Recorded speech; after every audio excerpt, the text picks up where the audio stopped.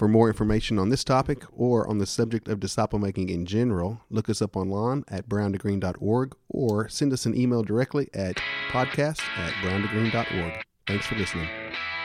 You are now listening to The Great Awakening, a disciple making podcast brought to you by Brown to Green. And now for your host, Lauren Ferris, Lori Evans, and Summer Cole. You said the word, the earth and dust, then appeared a man. Hello.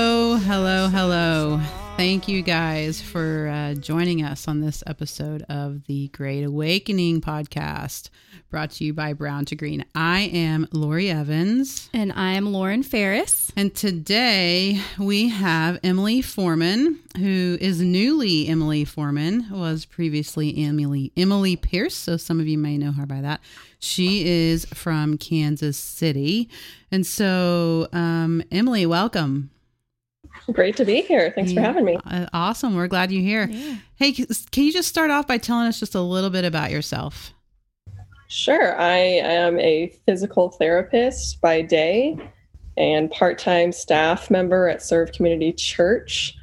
That's my work life. I've been married to my wonderful husband, Caleb, for almost a year, a week from Sunday. Congratulations. Thank you. And have 2 cats, no children yet. I'm originally from Idaho, so a Northwest girl, grew up in the mountains and such, and skiing, and it's a little weird being in flatter Midwest, but I like to get out here. Weird good or weird bad? Or just weird, not having much like landscape differential. Yeah. And so in Serve Community Church, that is in Kansas City, is that correct? It's in Prairie Village, Kansas. Actually, since COVID, we've had a little bit of a location change. So we're currently actually in Kansas City, Missouri. Oh, awesome. Are you guys doing church outside right now? We were for about 6 weeks. But now, just this past Sunday, we had our first Sunday meeting at a different church just in the evenings. Awesome. We weren't being able to get back into the school that we had met in pre-pandemic. So we had to figure something else out as the weather got colder. So is there a plan for that to reconvene back in, was it Prairie Village? Is that right? Mm-hmm. Yeah, we're just kind of, this is a short-term thing, maybe, at this new location. We just wanted somewhere to still be able to meet on Sundays. Right, for sure.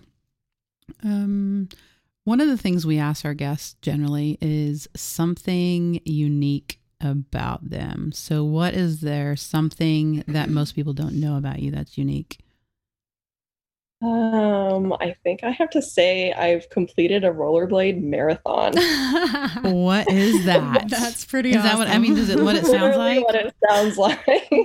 I rollerbladed 26.2 miles. Oh, I struggled running that. I couldn't imagine rollerblading that. Are there blisters involved in There that? has to be. Whoa, yes. Yeah, there has to be. I definitely got in over my head. I thought I was a pretty decent rollerblader, and I had only ever gone for like maybe a half an hour at a time. I'm like, oh, this won't be any problem. But I honestly think it would have been easier for me to run one than to blade That's one. hilarious. Were you sore the next day or the next 5 days? Yeah. It makes me think of kind of like after you've been on, I don't know, like on a 4-wheeler for a long time, and you get off and you still feel like you're moving. Like your body would still be vibrating and kind of like, oh, wow. Yeah. I never even knew that was a thing. If you were running, then you could just stop and walk. But you can't walk. You just have to keep rolling. I didn't think about that. That's awesome. Anyway, that was 7 years ago, and I was in Minnesota, living in Minnesota at the time, and people are like super into rollerblading up there. Maybe you should bring that to Kansas City. But I was definitely not ready for that level of competition. Man, talk about all the people you could meet to disciple at a marathon of rollerblading. I don't even know. Probably be a good fishing pond. They're all just wondering why they're rollerblading 26 miles. Yeah. Nobody's probably very friendly. I don't know. Maybe I did off-season exercise. That is a good off-season exercise. Yeah. I went to the park, a local park here in actually Middle City, Oklahoma, the other day to spend some time with the Lord, and there was a person out there rollerblading, an adult, like I'm guessing 30s or 40s, and it was one of those things where you're like, that's kind of cool, but how do you do that? Like, I don't know. Let's do it. Let's start a club. Yeah, we could. Yeah. We could have a rollerblade derby. Yeah. Complete with the knee pads and the elbow pads and the helmets and stuff. That'll be good. That's I awesome. thought about doing that at one point, getting into roller derby. I don't think I'm that hardcore anymore. That's funny. Oh, that's awesome. We get softer the older we get. It's just in more ways than one. Yeah.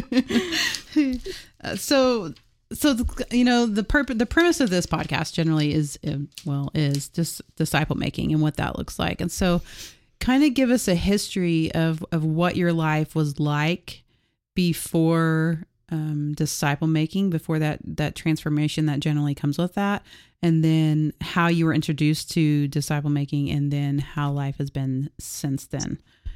And if you need me to go over that again halfway through the story, just let me know. Yeah. Before starting at Serve Community Church in 2017, I'd never heard of disciple making. I didn't know what that was. I grew up Methodist and just kind of intermittently went to church as an adult and didn't really have a faith of my own. It was more just like a social thing. So then it was like this whole new world was opened up. I Served Community Church when I joined it was in their pre-launch phase.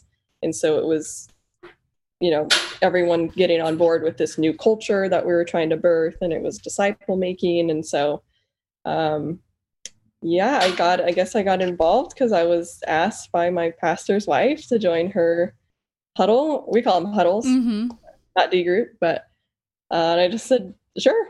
Did you know what you were getting into when you said yes? A little bit, because I'd heard of other people that were going through it. And I just knew that I wanted to take another step in my faith and my journey. So that seemed like the next thing. Yeah. What was your life prior to that? So you said you were kind of in and out as an adult. You didn't really, when did you realize you had a faith of your own? Was that through the process of at the beginning stages of disciple making? Yeah, I would say it's a little bit before that. I was baptized probably like a month or two before I started our huddle or discipleship process. So that I just kind of felt like that rebirth and wanting to start fresh and really dig into who is Jesus, what does it mean to follow him, what does it mean to implement daily routines and reading and sharing with other believers. So I think that all started about, 2.5 years ago now, I guess it's been. Okay. Real quick, just for our listeners. So Lauren and I, we call it disciple making group, or D group for short. And Emily refers to it as huddle. And that comes from Mike Breen. He has a couple of books on disciple making, and he refers to them as the huddle. So they're the same thing. Mm-hmm. Yeah, just so there's no confusion, because we do. Yeah, we call them D groups, disciple making groups. Yeah, I'll probably keep calling it huddle. Yeah, I mean, hey, that's cool too. As long as the mission is accomplished, it's right? less about what it's called and more about what it does. Yeah, and what it is. Yeah, for sure. So I do have a quick question, and this is going to be right in the middle of you telling us before and after. But you said that you started Serve Community Church during the pre-launch phase. Is that what, are those the words you used? So tell us how that's different from the normal church-going experience. Well, first of all, like I said, I grew up Methodist, very traditional, singing hymns. There was all sorts of established groups and a congregation already. And so my first exposure to some sort of non-denominational contemporary church was Serve. And in pre-launch, we were just meeting once a month. We were trying to get teams formed and people that would be regulars. We're doing all sorts of community events and activities to get people just to know about us so they could, eventually come to our launch Sunday. So that was all new to me, was being on this team. And I'm also the type of person, I love doing things in teams and groups. So I was fit right in. I'm like, yes, give me a job. Like, I want to work with others. I just don't want to plan it. So yeah, that like was really formative in my faith as well, as like starting this brand new thing, which also coincided with just like the growing and the budding of like figuring out what faith really was.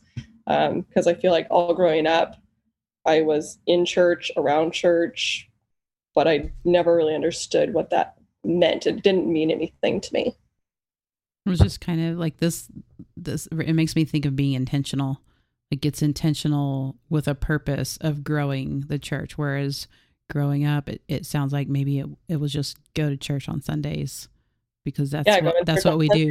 Go to youth group. Yeah, that was like something to do. Right. You hang out with friends. But I would never say like I had a personal faith or knew really much about Jesus or the Bible, period. Yeah. That's awesome. That's definitely relatable. So then through the process of disciple making, what would you say is your biggest transformation? Oh, man. I think first and foremost is just abiding and having a rhythm of going to the Word and spending time in prayer and just listening and obeying. There's been several transformation moments, I think, especially in these last few years, and they all come with a struggle. I have to go through hurt and pain, and you come out on the other side and you see the blessings from that. Yeah. So what does abiding look like in your life? It changes. I never used to be a morning person, but probably like a year and a half ago, I was like, okay, I'm going to try this morning stuff out. It never made sense to me how people would wake up like earlier than they had to. So I started doing that, waking up at like 6 or 6:30 in the morning and, getting out of my bed, going over somewhere else, cracking open the Bible and just starting to read. And then hopefully, something would grab my attention. And I had learned, how to do and eat the Word. So I would do some of those studies sometimes. And then just pray. I'm not much of a journaler. I've also tried that route sometimes. I do have like a coloring devotional, and that's been good as well. I've done those quite a bit, just to get some like artistic creativity going in that way. That's kind of how my abiding rhythms are currently. The time of day, I guess, changes. Yeah. That's funny. So one thing I when I journal, when I'm abiding, do you ever keep your journals? I toss mine and I get so much. Yeah. Lori's face is like, huh? I get so much cred for that because I don't keep them. I'm like, well, if the Lord is going to teach me something again, I mean, why go back to, I don't know. My look, I think you're mistaken. My look is like, that's the most novel idea ever. Like the freedom that would come from that. People are normally like, what? You throw your notebooks away? So are you a notebook keeper or do you toss them when you journal? No, I guess I'm a keeper because I have a notebook from when I was in Huddle and being discipled, and now I have my notebook as a discipler. Well, but does that have your tools in it? Is that different, or do you use it when you're abiding? Well, both. I use it for everything. Okay. Yeah. So, I mean, I have the other one still, so I'm assuming I'm a keeper. You're a keeper. So maybe that's the difference, because I use one notebook as a calendar for my managing my tools for my journal. Like I just go from day one to day however many fills my journal. And so there are calendar things in there. There are journals in there. There are tools in there. There are sermon notes from sermons. I could never. All one book. No, I could never do that. I have to have a notebook for tools, a notebook for. Well, and I don't take notes during church. I don't. Do you do that, Emily? Are you a note taker? Me either. Sometimes I do. I don't. I wish. I'm like, what are you guys writing? We're doodling. I'm like, when I try to journal, I'm like, nothing comes out. I'm not that kind of a person, I guess. That's funny. I don't know. I love journaling. Also, I want to throw out really quickly, if you guys hear something funky in the background, Emily is actually joining us through Zoom.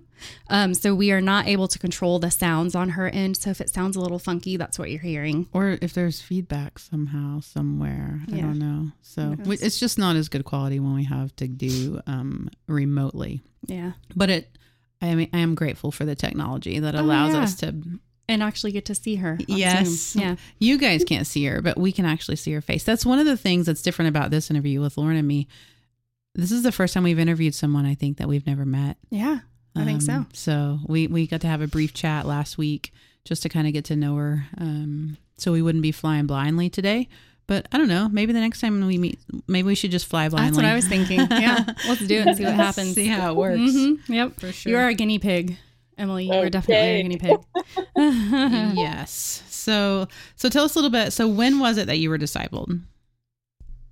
I started getting discipled May 2018 and then was released August, September of last year.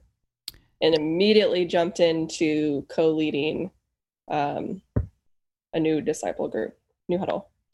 Is there one thing that sticks out to you about the time when you were being discipled, about the biggest transformation in your life? Yeah, there was a couple.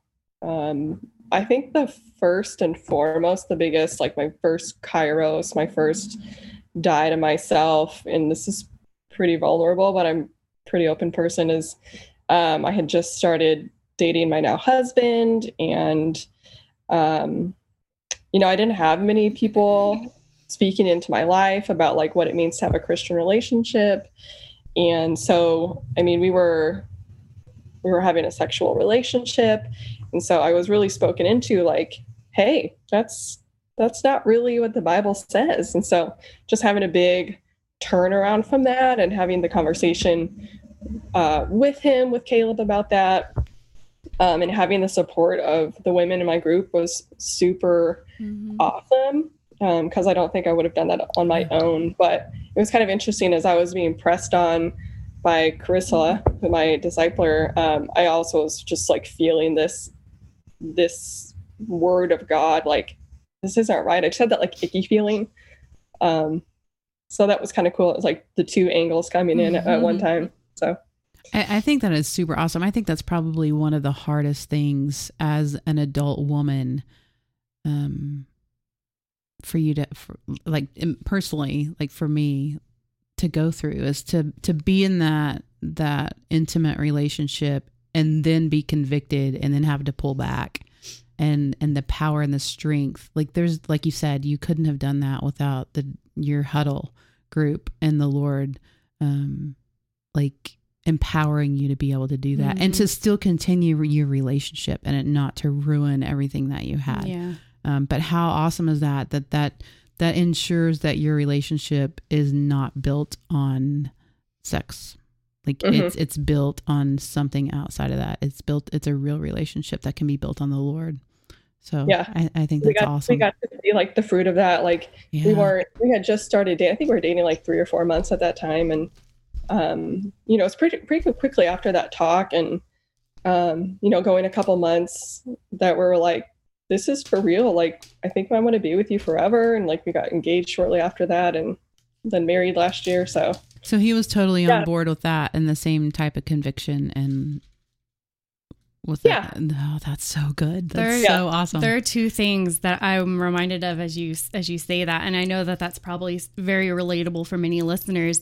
But I was reading in Song of Songs this morning, which I normally skip over because I'm like, oh, this is weird. But one part I marked because it reminded me of our youth kids and then my kids too. And it talks about, daughters of Jerusalem, I charge you by the gazelles and by the does of the field, do not arouse or awaken love until it so desires. Meaning like not to jump into it right away, and how like our lustful feelings and our desire for love can kind of lead us astray. And then it, over on the next, in Songs of Songs 2:15, it says, catch for us the foxes, the little foxes that ruin the vineyards, our vineyards that are in bloom. And when I read that, it's kind of talking about like fixing those little problems before they grow and fester. So like catching that when you did and allowing the Lord to work in that before your relationship grew, like putting that out before it could progress. That's really awesome. I think that's probably my favorite thing you've said so far. That's good. That's just really good. It's the real stuff. Yeah, it is the real stuff. That's the thing. And again, in Western society, we try not to talk about that stuff because we're afraid of what judgment. We're afraid of what other people are going to think about us, that they're going to judge us, or I don't know.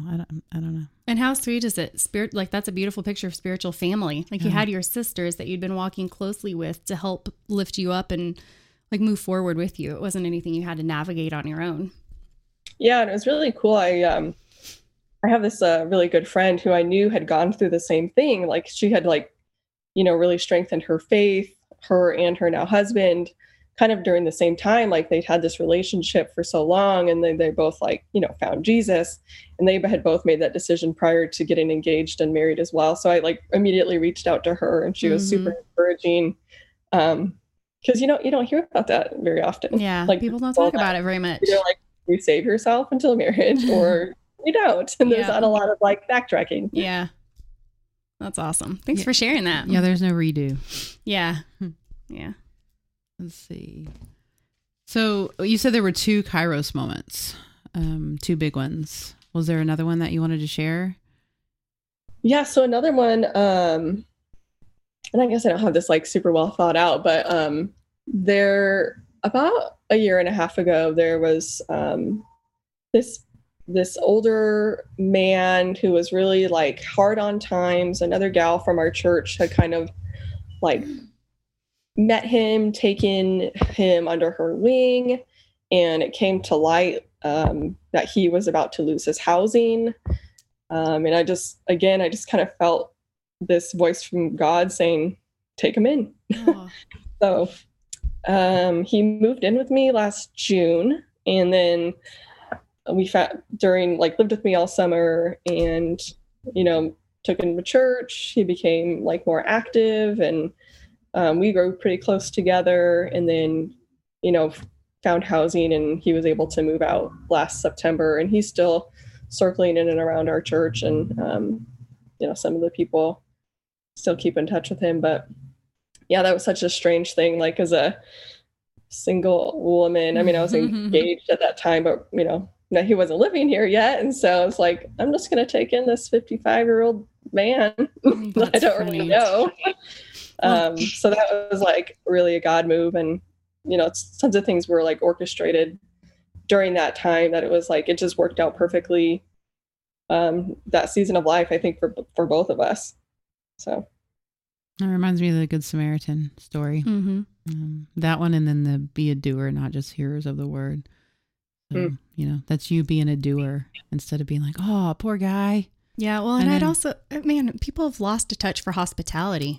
Yes. Travis and I have talked about that a lot just in the last couple of weeks. Hospitality in general, because we're trying to protect ourselves and what's ours. Yeah. We not let people in. Yeah. We hold it really close and really dear. This is mine. You're not going to get in my bubble. You're not going to get, you're not going to take anything from me. Yeah. When really it's not ours in the first place. That's an awesome example of what it likes to just be radically hospitable. That's really cool. Yes. So you are a physical therapist by day. And I believe I remember from our conversation previously, it's geriatric physical therapist. Yeah. And so how is that different? So geriatric is, the older population, so 65 plus. And so I just have some advanced training on some of the medical, psychological, social factors that go along with treating a person of advanced age, and, quality of life, and maintaining dignity and choice is really big, and aging in place and aging in a way that you want to, that meets your goals for yourself and your family. So that's been just my passion in the last, 8 years that I've been a treating therapist. So wow. Love it. Do you get an opportunity to have conversations about the gospel with those people? I know that there's some separation between, professionalism and employment and religion. So just kind of what's that look like? Well, I have a lady right now who's super fun to work with because she's so open about her faith. She also has dementia, but so she just doesn't care. We talk about faith all the time. when we're working together, I'll just pull out my phone and start playing like some old hymns on YouTube, and we'll like sing together. So there's opportunities where it's like super easy like that. And then, other times you can just kind of like hear someone will mention something about their faith or like when they prayed. And I try to like jump on that opportunity and just let them know like, hey, I'm with you. Like I'm that person too. Yeah, that's awesome. That is cool. Like, I think we have this fear in the United States of someone finding out that we're a Christian at work, I don't know that everyone's like that, but my prayer is that not everyone is like that, that people are out there sharing the gospel, because that's what we're called to do. But I think it's exciting to hear stories when people are able to do that. Yeah. So I think that's really awesome. So I'm super curious to know what it's like leading a disciple making group with another person. So when the group you came from, was that also, did your leader co-lead with somebody? No. We're the first co-led group of our little area, as far as I know, anyway. So how did that come about? It came about, Whitney Hoskins is my co-leader, and she was being discipled by a different person from a different church community, actually. So she was released a few months before I was, and she's actually the one that approached me about co-leading, and I was kind of like mind blown, like I didn't know that wasn't even a thing. So, which I was really excited about, because I'm a little bit like timid, tentative. I'm not very confident. I knew I had the information coming out of D group or huddle, but I was just like, I don't feel like I'm, a mature enough Christian. Like I feel like really I've only had a faith for 2 to 3 years at this point. And she's had one for much longer. So it just seemed like a good pairing. Our APES are kind of on the opposite ends as well.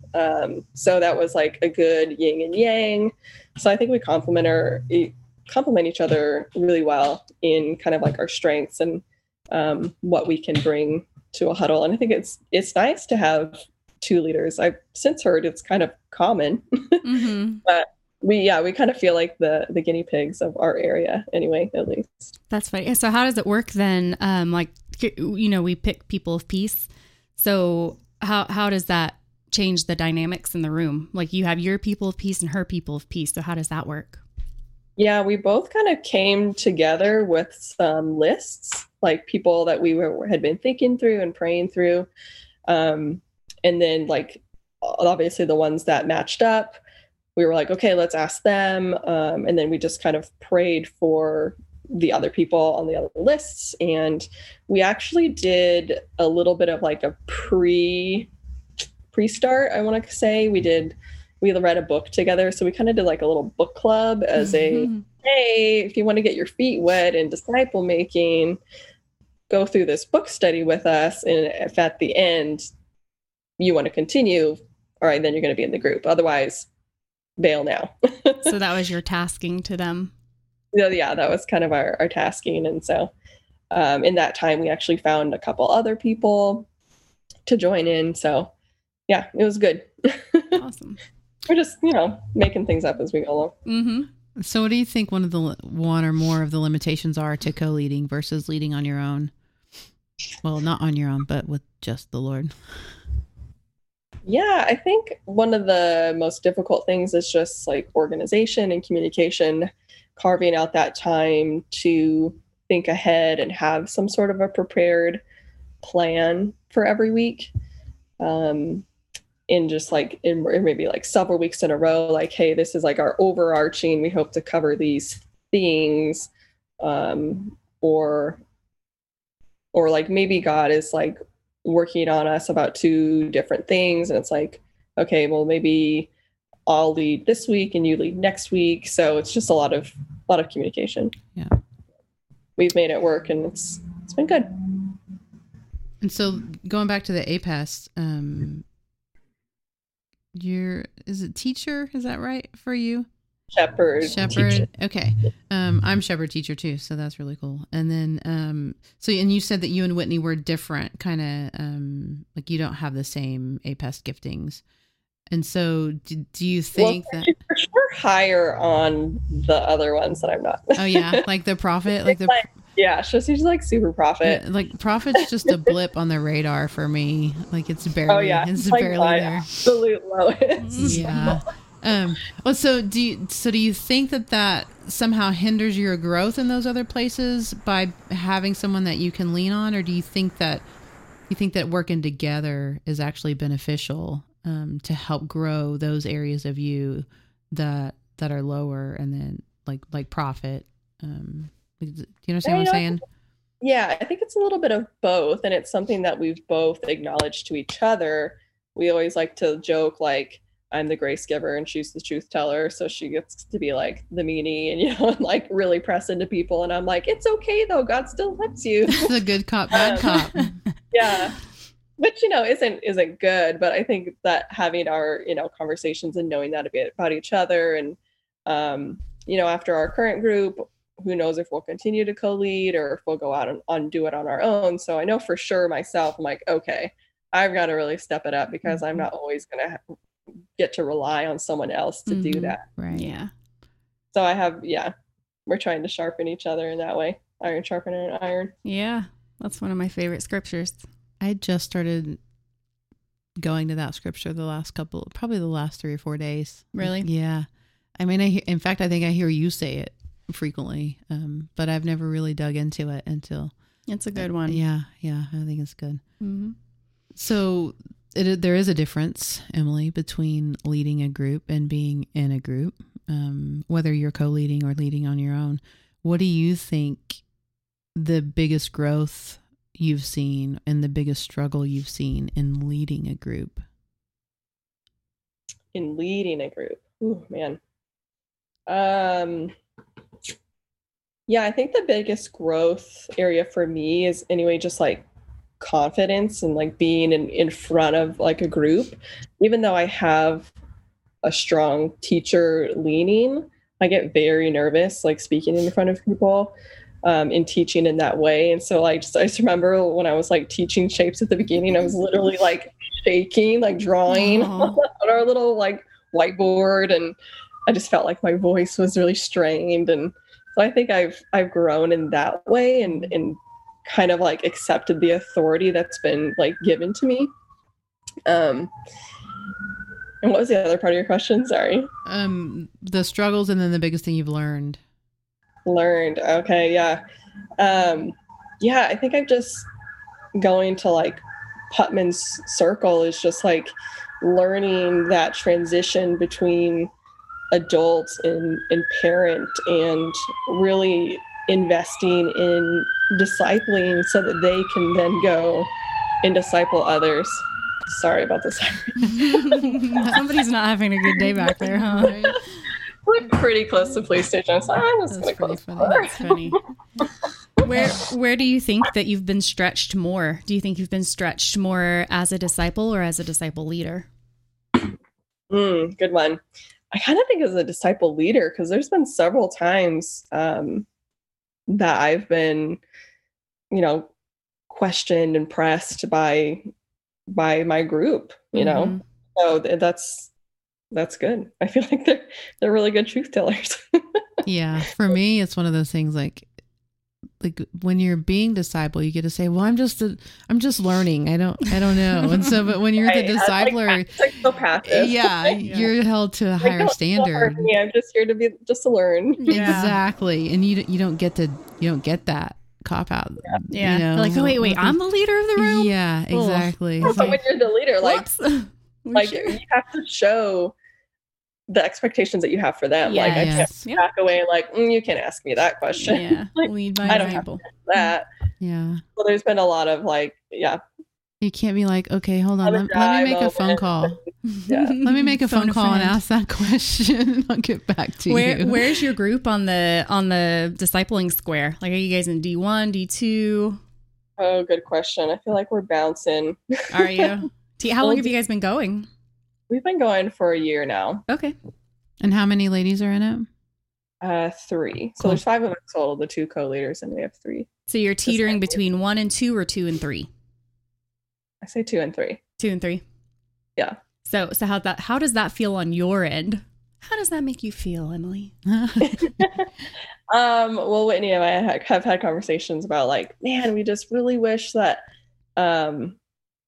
like open, honest, and vulnerable. Like we would just wish that they would just open up a little bit more.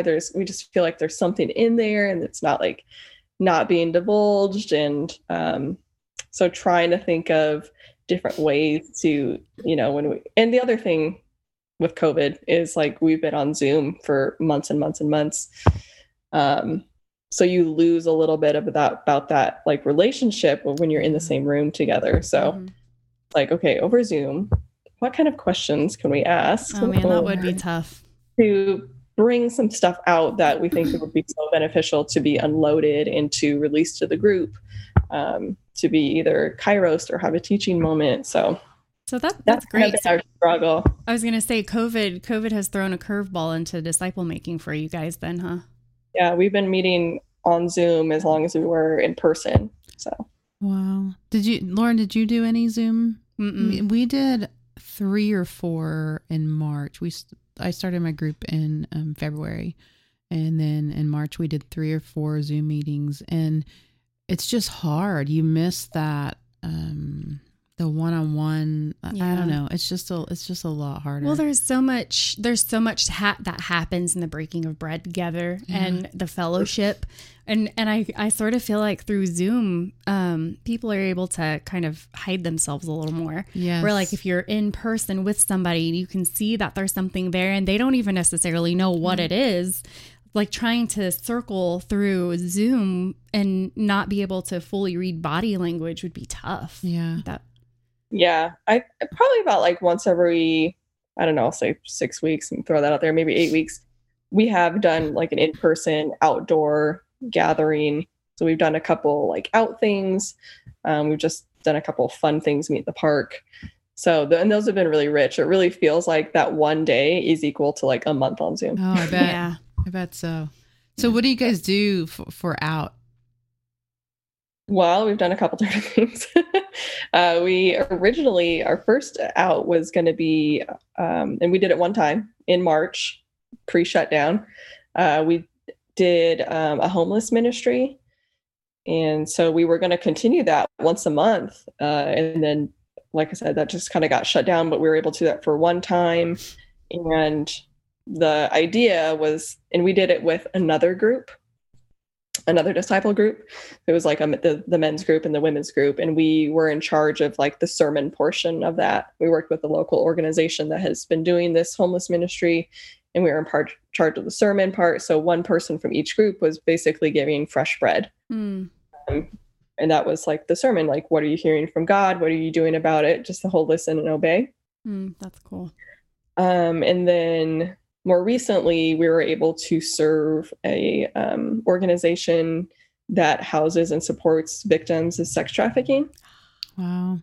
That's Lauren's heart. It is, man. Yeah. So the mission for my group, we were initially going, there's a group, a place called the Dragonfly Home here.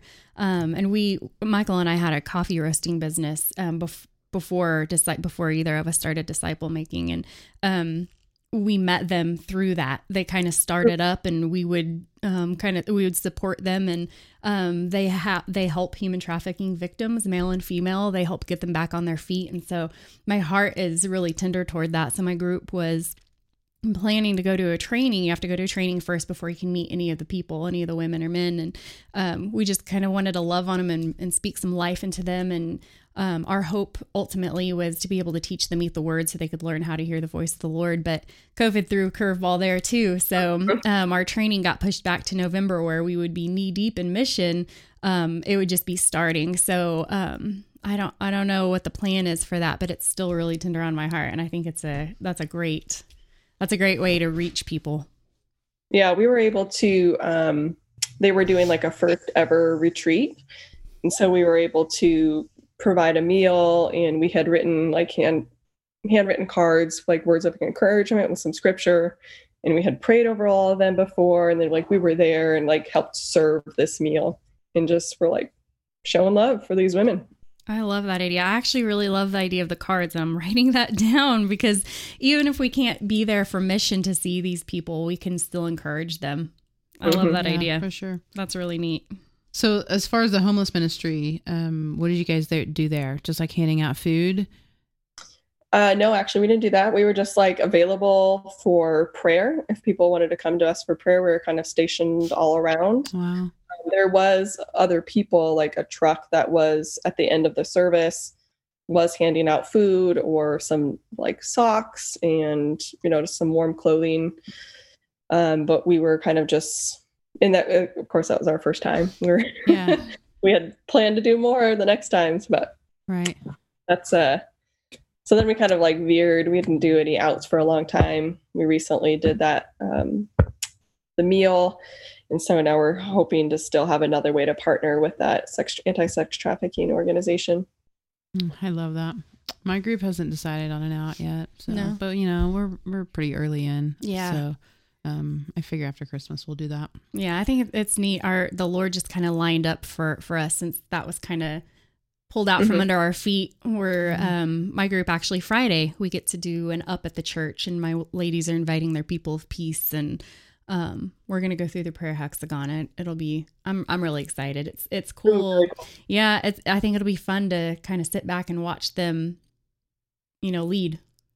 See apply what they've learned through this process and build some confidence in themselves. Yeah. So that they're capable when it's their time. Yeah.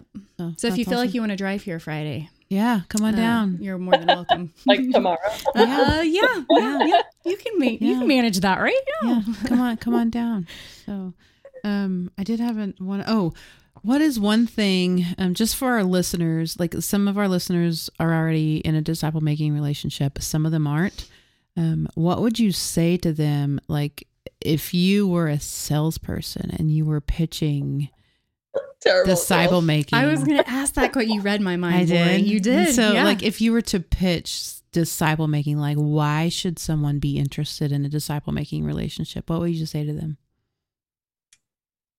And I would say if you want to not only grow in relationship with God, if you want to grow in relationship with community of believers, if you want to be challenged and just come out on the other side with more blessings and more faith than you ever knew could be possible, do it. Yeah. Wow. That's pretty legit. That is, and it's pretty spot on. It's is. pretty accurate. It's like the perfect summary. So it is. Well, I want to thank you, Emily, for joining us today. And one of the things that we ask our guests to do each week is to say a little prayer to pray us out. Would you be willing to do that? Sure. All right. Father God, thank you so much for the time I got to spend with these ladies. I just ask you to bless Lori and Lauren, and they continue these great podcasts, interviewing women of faith who are out there doing the work of disciple making. I just pray for all those listening who are either in or finished or thinking about a discipleship group. Lord, I just pray that you are speaking to them, that you are working on them, and that they will say yes. Lord, we know that it's the Great Commission to go out and make disciples who make disciples. And God, I just pray for this world, that we are chasing after the Spirit and not of things of this world. And just thank you so much for your overwhelming and abundant love. We love you in Jesus' name. Amen. Amen. That was good. That was really good. Again, Emily, thank you for joining us from Kansas City. Always exciting to hear the sirens in the background and get to decide what it might be. So anyways, thank you guys, listeners, for joining us. Grace and peace. Grace and peace. Bye, Emily. Bye, Emily. Bye. Thank you.